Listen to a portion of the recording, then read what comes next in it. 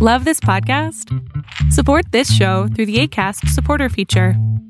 It's up to you how much you give, and there's no regular commitment. Just click the link in the show description to support now. A lot can happen in 3 years, like a chatbot may be your new best friend. But what won't change? Needing health insurance. United Healthcare Tri-Term Medical Plans, underwritten by Golden Rule Insurance Company, offer flexible, budget-friendly coverage that lasts nearly 3 years in some states. Learn more at uh1.com. Many of us have those stubborn pounds that seem impossible to lose, no matter how good we eat or how hard we work out. My solution is PlushCare.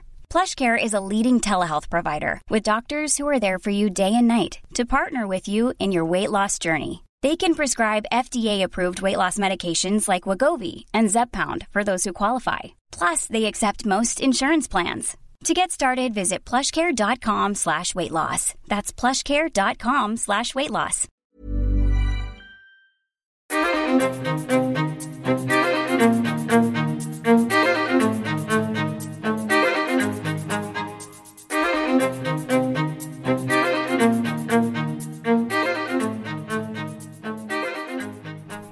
Hey everybody, welcome to another new episode of Undying Light. I'm your host, Pastor Alex, and once again we are back at it, working through the Gospel of Matthew. So we have been kind of trekking through. We talked about the girl and the woman who were healed, and we talked about the blind man being healed as well. And here we are going to look at Jesus heals man unable to speak, and the harvest is plentiful, but the laborers are few. So we're going to close out chapter 9 today.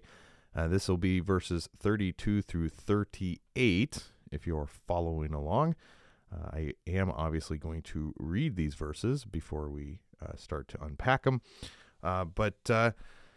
So that's it, right? We're going to get through Matthew 9, then we're going to move on to 10, and then we'll carry on the rest of the Gospel of Matthew. So we have a long ways to go, and we have no time constraints for us to be anywhere other than the Gospel of Matthew. I am still in the process of working on some Tuesday bonus episodes, and those will come hopefully down the chute a little bit, but my summer is filling up very quickly with other obligations in the ministry and elsewhere. So be patient with me as this may get pushed back to the fall, but I will try to build out a small short series on discipline and parenting in the modern age.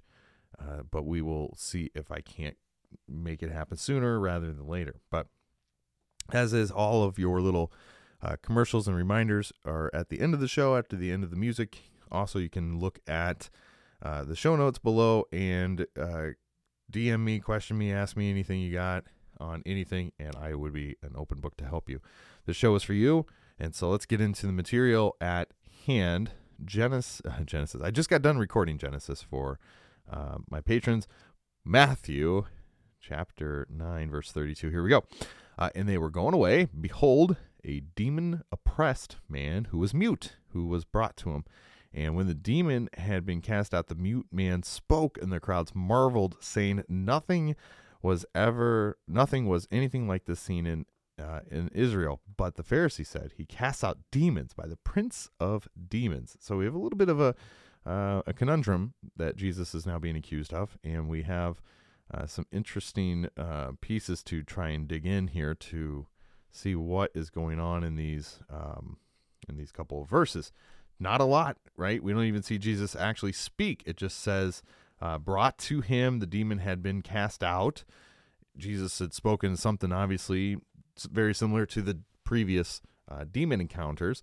But we have this demon-oppressed mute man, unable to speak, pretty simple, straightforward.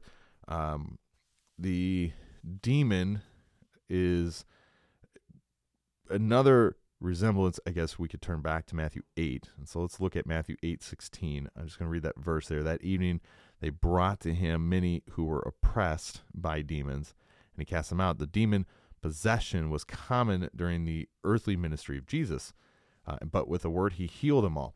Now, maybe I made a statement on the show. I'm not quite certain, but I know I've talked about how I think it would be a fascinating study to look at demonology just for my own personal understanding through the church age.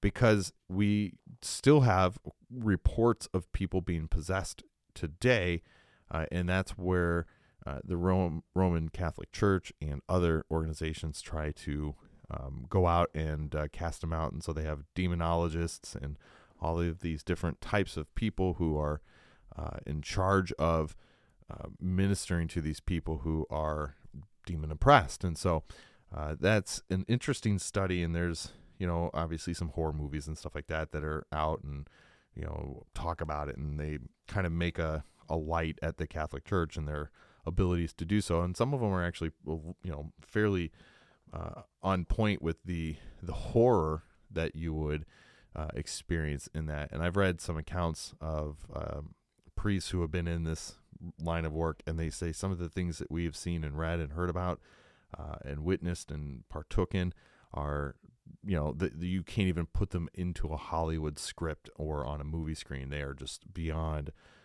imaginable, the depths and darkness that plague the demons. So this individual is mute. He's unable to speak. He's brought before Jesus, and the demon is cast out. We don't even see the demon saying anything in response to the presence of Jesus. It's simply a straightforward text. But what really is going to start getting kind of shaky here for Jesus is verses 33 and 34. The crowds respond positively to what Jesus has done, and so the Pharisees are witnessing this, and they respond negatively as their opposition to Jesus is increasing, and we'll see more of that in chapter 12. And so he is, you can call it winning over the crowd. That would be an easy way to write it out, that he is, winning the crowds. But it's not that Jesus was really there to win crowds or be into competition with the Pharisees. He came to show what they had failed to teach, and that is the gospel, the good news that salvation comes through the God of Israel. And so he is upsetting the, kind of the norm, if you would. And we have, the Pharisees, if you would, reacting in a negative reaction, whereas the crowds are marveling. And so we'll see the crowds will shift their demeanor towards Christ later on, but in the moment they are exalting him, all the way up to Palm Sunday, where they lay down palms and garments as he enters Jerusalem on a donkey. So they are exalting him, praising him, and marveling at what he's done. But when it comes to the Pharisees, they don't like that, and so they obviously respond negatively. But here they associate Jesus with being able to cast out demons by the prince of demons, and so they had a name. And I'm going to probably massacre it, but it's Beelzebul, and this takes us all the way back to 2 Kings in the first chapter. But let's read another connecting point to it here in Matthew chapter 10. We'll see it shortly. Is it enough for the disciple to be like his teacher and the servant like his master? If they have called the master of the house of Beelzebul, how much more will they malign those of his household? So this prince of demons, again, takes us back to 2 Kings. I don't want to jump over there in a minute, but Jesus, the true master of God's house, was labeled demonic. Jesus' disciples will be equally maligned. So let's look at 1 Kings, and this is 1 Kings chapter 1, verses 2 and on. So let us actually read these verses here. I got to go all the way back to 1 Kings here, chapter 1. My thing jumped me to chapter 20, so I got to go back. Chapter 1. No, my apologies. I was in the right place. It was indeed 2 Kings, chapter 1, verses 2 and on. So, hey, look at that. You guys get a little bit of a blimp in my radar here. 2 Kings chapter 1, verses 2, 3, and 4. We'll read those.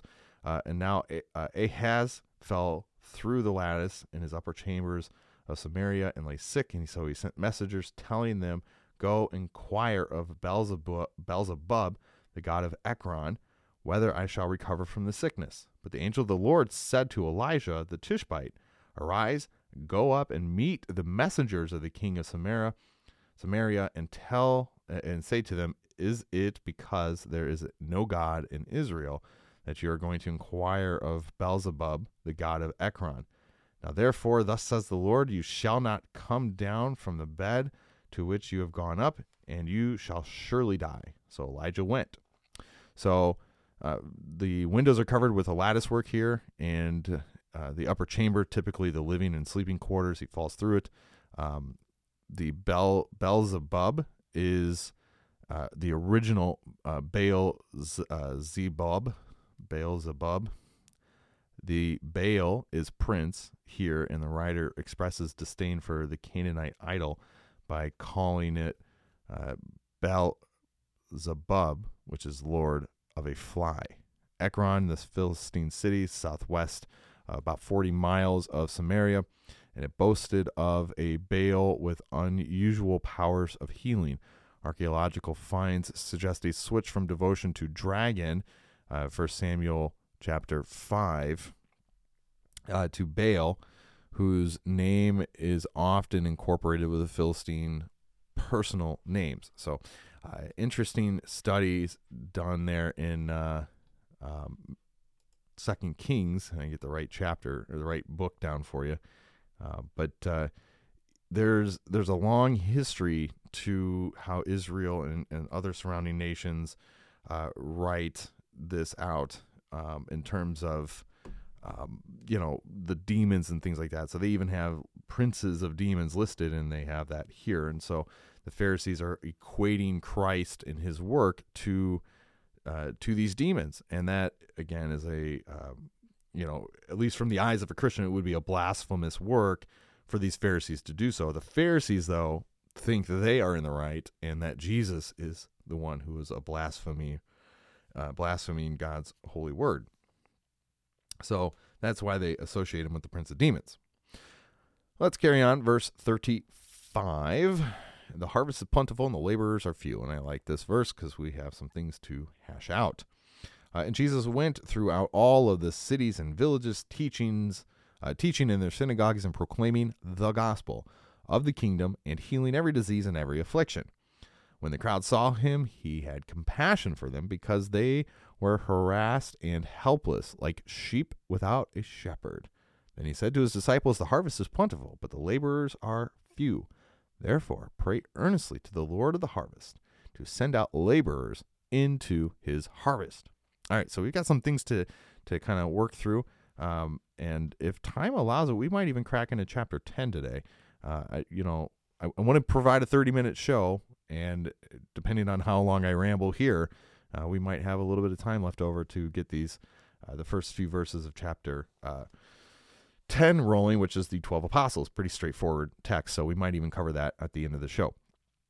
But let's unpack these verses here. Verse 35 begins. The second summary leads to the calling of the 12 disciples, which is going to follow here in the next passage, starting in chapter 10.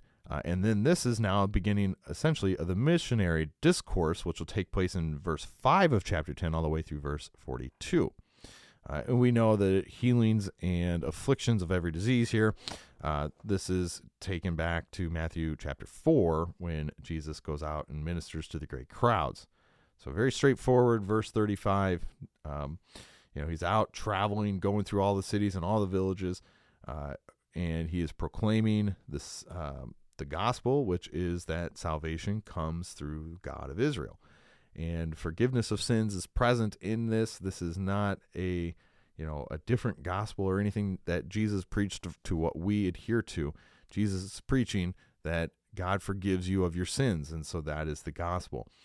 And so by doing such, he's again angering the Pharisees who had such a distaste over Christ being able to heal, because he's equating himself to God. So verse 36, he's having compassion. He's moved with pity, and this is based on a term referring to the belly, the literary term, and is regarded as the seat of emotions. Harassed and helpless like sheep without a shepherd, the people were spiritual had spiritual leaders like the Pharisees who charged Jesus with being a pawn of Satan. So they had no shepherd. They had nobody to really authentically lead them in the scriptures, in the Old Testament, the writings, and they were subjected to these Pharisees who were just atrocious leaders, and they continue to be helpless, like sheep before the shearer. And so that's, again, another recognizing that these folk are helpless. They have no hope. They have no direction. They're never receiving any promises. They're basically just being shoved the law down their throats over and over again.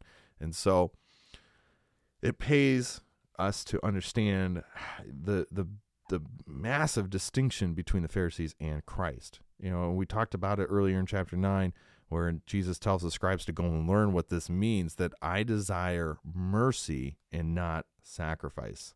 The Pharisees desired sacrifice and not mercy. So it's the complete opposite. And so Jesus is saying, I've come to flip that on its head, and I'm to show you what should have been, outside of the prophets of old. I am here to show you how these, leaders of Israel should have taught you. And so he goes out and he's casting out demons. He's healing every disease and every affliction. And he's preaching the gospel to all of these towns. So the disciples, verses 37 and 38, so he tells us to his disciples, not just the 12, but this would be a larger group. So there were probably, a significant portion of people here. It says various harvests would occur throughout the year. And there's, in fact, a calendar here that would give us the Israelite calendar. The first months of the Israelite calendar are arranged here from first to last, as they are typically ordered them. Israel basically had two seasons, the wet season and the dry season. And we've got the months, the lunar calendar, religious festivals, biblical and Jewish titles, social festivals, agricultural events, climate, and Abib and Nisan, which is March and April. So there's, various kind of coursing through. Their calendar obviously is different. And so equating to the harvest, Jesus is picking up on these agricultural metaphors to picture that many people are needed to hear the gospel. And so just as in this time period, many people were called or needed to help with the harvest, many people are being used today to preach God's word. And this is kind of one of those verses that really resonates on me because it really kind of goes to the point that the harvest is plentiful. There are many people, countless people, who need to hear the gospel every day. They need to hear it. They need to be reminded, and they need to be told that God forgives them of their sin. They cannot just be told the law and expect to be saved through the law. The law will only ever reveal your sin and prepare you for the gospel. The law never saves. It only condemns. And so being, these individuals who are helpless and harassed, and they have the law just being pounded into them every day, every week, they have no hope. There is no good news there. And so Jesus comes proclaiming this, and it's shaking and rattling and upsetting the status quo that the Pharisees have long sought to keep intact. And so Jesus makes it very blunt here. He says, the harvest is many. He goes, and this could be a response to, look at all of these people who have come to hear me. All of these people have come to be healed or to hear the good news. And Jesus is making a statement to his disciples, the crowds who were following him, this larger group, that the harvest is indeed plentiful, but the laborers are few. And so the harvest requires, and continues to require, our prayers for the workers today. It also calls us to bear witness to ourselves. These individuals, these who are the harvester, or the laborers, if you would, they are few, and that is a striking statement through the church age. Not everybody who wakes up one morning and says, I'm going to go into the ministry and preach Christ to everybody. I surely didn't when I was, 10 years ago, or even 6 or 5 years ago, I had no desire to be a pastor. And then God called me, and it shattered my paradigm. It shattered my world, and it flipped everything upside down and brought us from Illinois to Iowa. And we've been here for 2.5 years, and it has been the greatest 2.5 years of my life. That is, it is an amazing work. And be honest with you, I see how the harvest is indeed plentiful. There are people within my community that need to hear the gospel. And I have people coming to church who like the way I preach because I deliver to them the distinction of law and gospel. I tell them that they are in need of a Savior, and then I give them that Savior, that Jesus freely forgives them of their sin. And I personally am, or I would say maybe leading into my ministry life, I was a little bit more introverted. My previous jobs kind of had me isolated for the most part in a cubicle. And so I very seldom would venture out. And if I did, it was only to some of the friends that I had in the office, and then, take calls and such like that, which I was totally in my comfort zone because I didn't have to see people. But I literally lived an introverted life. And now that I'm a pastor, I have to be extroverted. I have to be outgoing and energetic. And I can tell you, sometimes it's exhausting because I would rather not, have to go and do these things. But, the more and more I see the need for people, the more and more I want to sign up for preaching events and traveling and doing all these things and getting out into the community and sharing God's love, because this is the entire purpose of being a laborer for the kingdom of heaven. We are called to go out and preach this gospel. And so it is indeed true that the harvest is plentiful, which indicates that there are, everybody needs to hear the gospel. All 7 billion plus people in the world now need to hear the gospel. The laborers are few. There's only so many good, sound biblical preachers in today's world. But also, any Christian can be a laborer. Any Christian could be sharing the gospel. It doesn't just have to be a pastor or a theologian or somebody who's got a big social media account. It is all of us. It is every Christian from least to greatest and all in between. We are to share the gospel and the good news.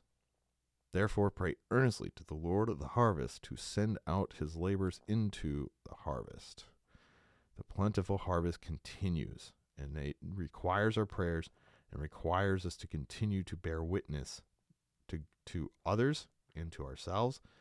And we should be sharing the gospel. And as I'd always say, when it comes to something of this stature, this isn't law that's being presented. This is kind of a molding between law and gospel, if you would. And what I mean by that is there is action and work that is required, but there's also good news that is attached to that. And Jesus is really speaking. He's not giving a commandment, but what he's doing is he's speaking reality. He's saying, I've just did all this stuff, and I can tell you this, that the harvest is plentiful. Look at all these people who come to see me. And it's just me doing the work. It is just Jesus going out and doing the work here. His disciples are just tagging along. They haven't been sent out yet. He sends them out and we will pick up that missionary discourse here in the next chapter. But they are still tagging along with Jesus. And so he makes the statement, I'm the only harvester right now. I'm the only person laboring. The Pharisees aren't doing it. They're too busy equating me to be like Satan. I'm out here healing the afflicted and casting out demons and forgiving sin. He is the only person currently acting as a laborer. And from the church age, his disciples pick up that charge and become the laborers out into the harvest. And then from that point on, it becomes all of our responsibility to share that. And so it's not necessarily a commandment that we have to sit and fulfill as a requirement of being a Christian, but it is the freedom that Christ has given us in the acknowledgement of our sinful past and our sinful manner to be able to take that and share that. Look what God has done for me. God forgave me my sin. I was a terrible person. I still am a terrible person. I sin all the time. but God forgives me of my sin, and I can recognize that, and I can share that compassion, mercy, and joy, and hope, and peace, and happiness with other people because what God has done for me. Now, your story isn't the gospel. I hate to break your news to you, but your personal redemptive story is not the gospel. It can have the gospel in it, but it is not the gospel. How you should equate it is, look what God has done to me. I was a sinful person, and God forgave me of my sin. You are a sinful person, and God forgives you of your sin. Then you can talk about how you are so sinful and how God's grace and mercy is that much greater. That is the gospel. And so the harvest is many. It's not a commandment to go out and we have to actively preach. We see that actually molded in Matthew 28. We see a little bit of law there in the Great Commission, but we'll see that he's distinctively talking to his disciples and those who are commissioned to go out into the world and to perform these actions. And so we'll talk more about that distinction when we get to that verse. But here, this isn't a command, it's a reality. It's a general statement of truth that Jesus is making, that there are, everybody needs to hear this promise. Everybody needs to hear these words that their sins are forgiven. And there are only so few people to go out and do that. And so we must continuously pray to the Lord to continue to raise up men to be preachers and raise up women and men to be sound biblical Christians to share the gospel with the world. So that's going to wrap these up. Jesus is traveling around Galilee, and the need for partners to preach the gospel becomes more and more obvious. He urges his disciples to pray for the laborers, and he sends out the 12 of them as his and he sends out 12 as his personal ambassadors in chapter 10. We'll read that in a minute. Jesus' desire to save the Jewish people and to make disciples of all nations has not changed. All Christians are called to witness of the surpassing compassion Jesus shows them by the forgiveness of sin, their new life, and salvation that he offers. So let's dig into these 12 real quick. We're just going to name them off, and then we'll close out the show here in a moment and let you be on with your day. So chapter 10, verse 1, and he called to him his 12 disciples and gave them authority over unclean spirits to cast them out and to heal every disease and every affliction. Okay, so he is now equipping these laborers to do what he had just done in the end of chapter 9. The names of the 12 apostles are these. First, Simon, who is also called Peter, Andrew his brother, James the son of Zebedee and John his brother, Philip and Bartholomew, Thomas and Matthew the tax collector, James the son of Alphaeus and Theudas, Simon the zealot, Judas Iscariot, who betrayed him. So the 12 disciples also pointed in Luke and back in chapter 5.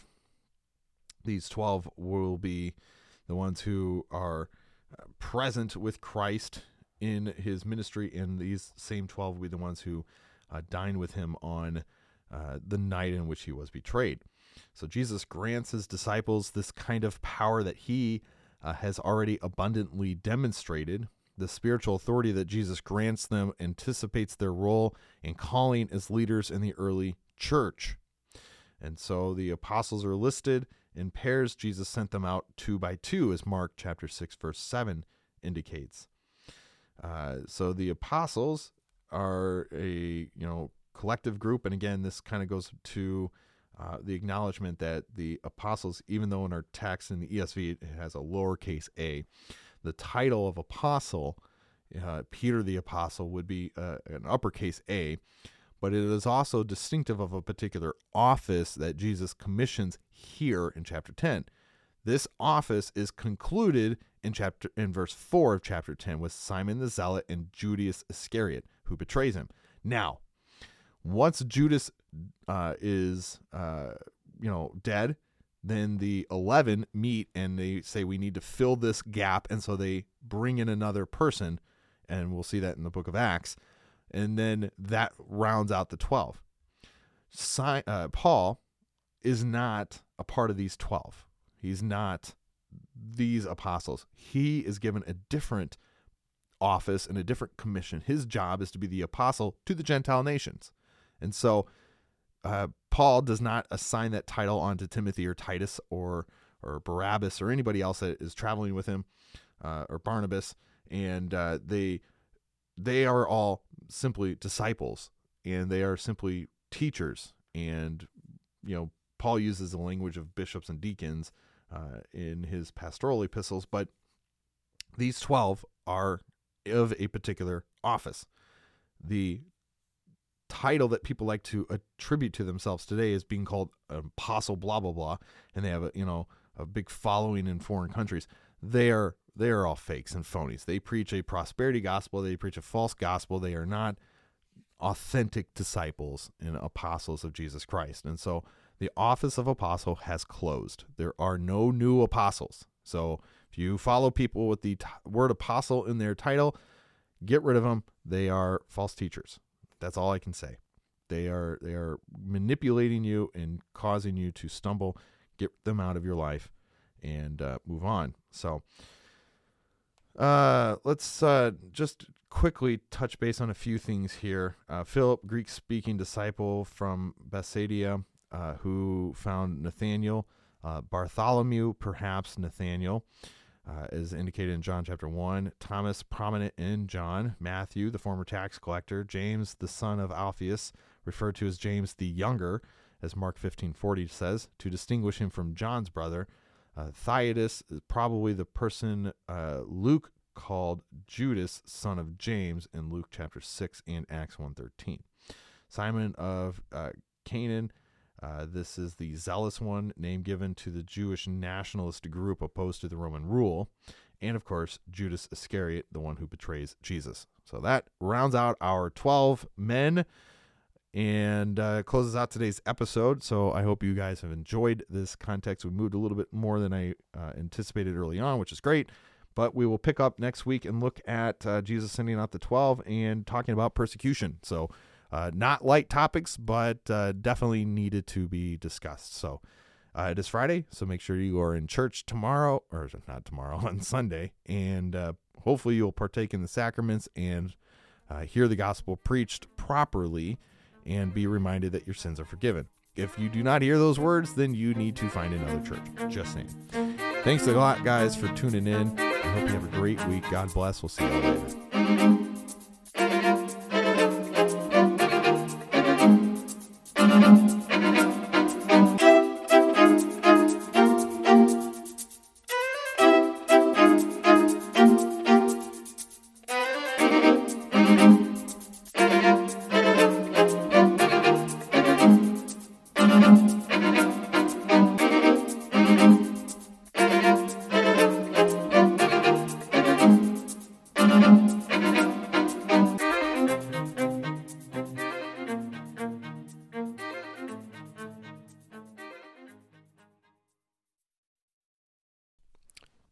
Hey guys, thanks for tuning into this episode of Undying Light.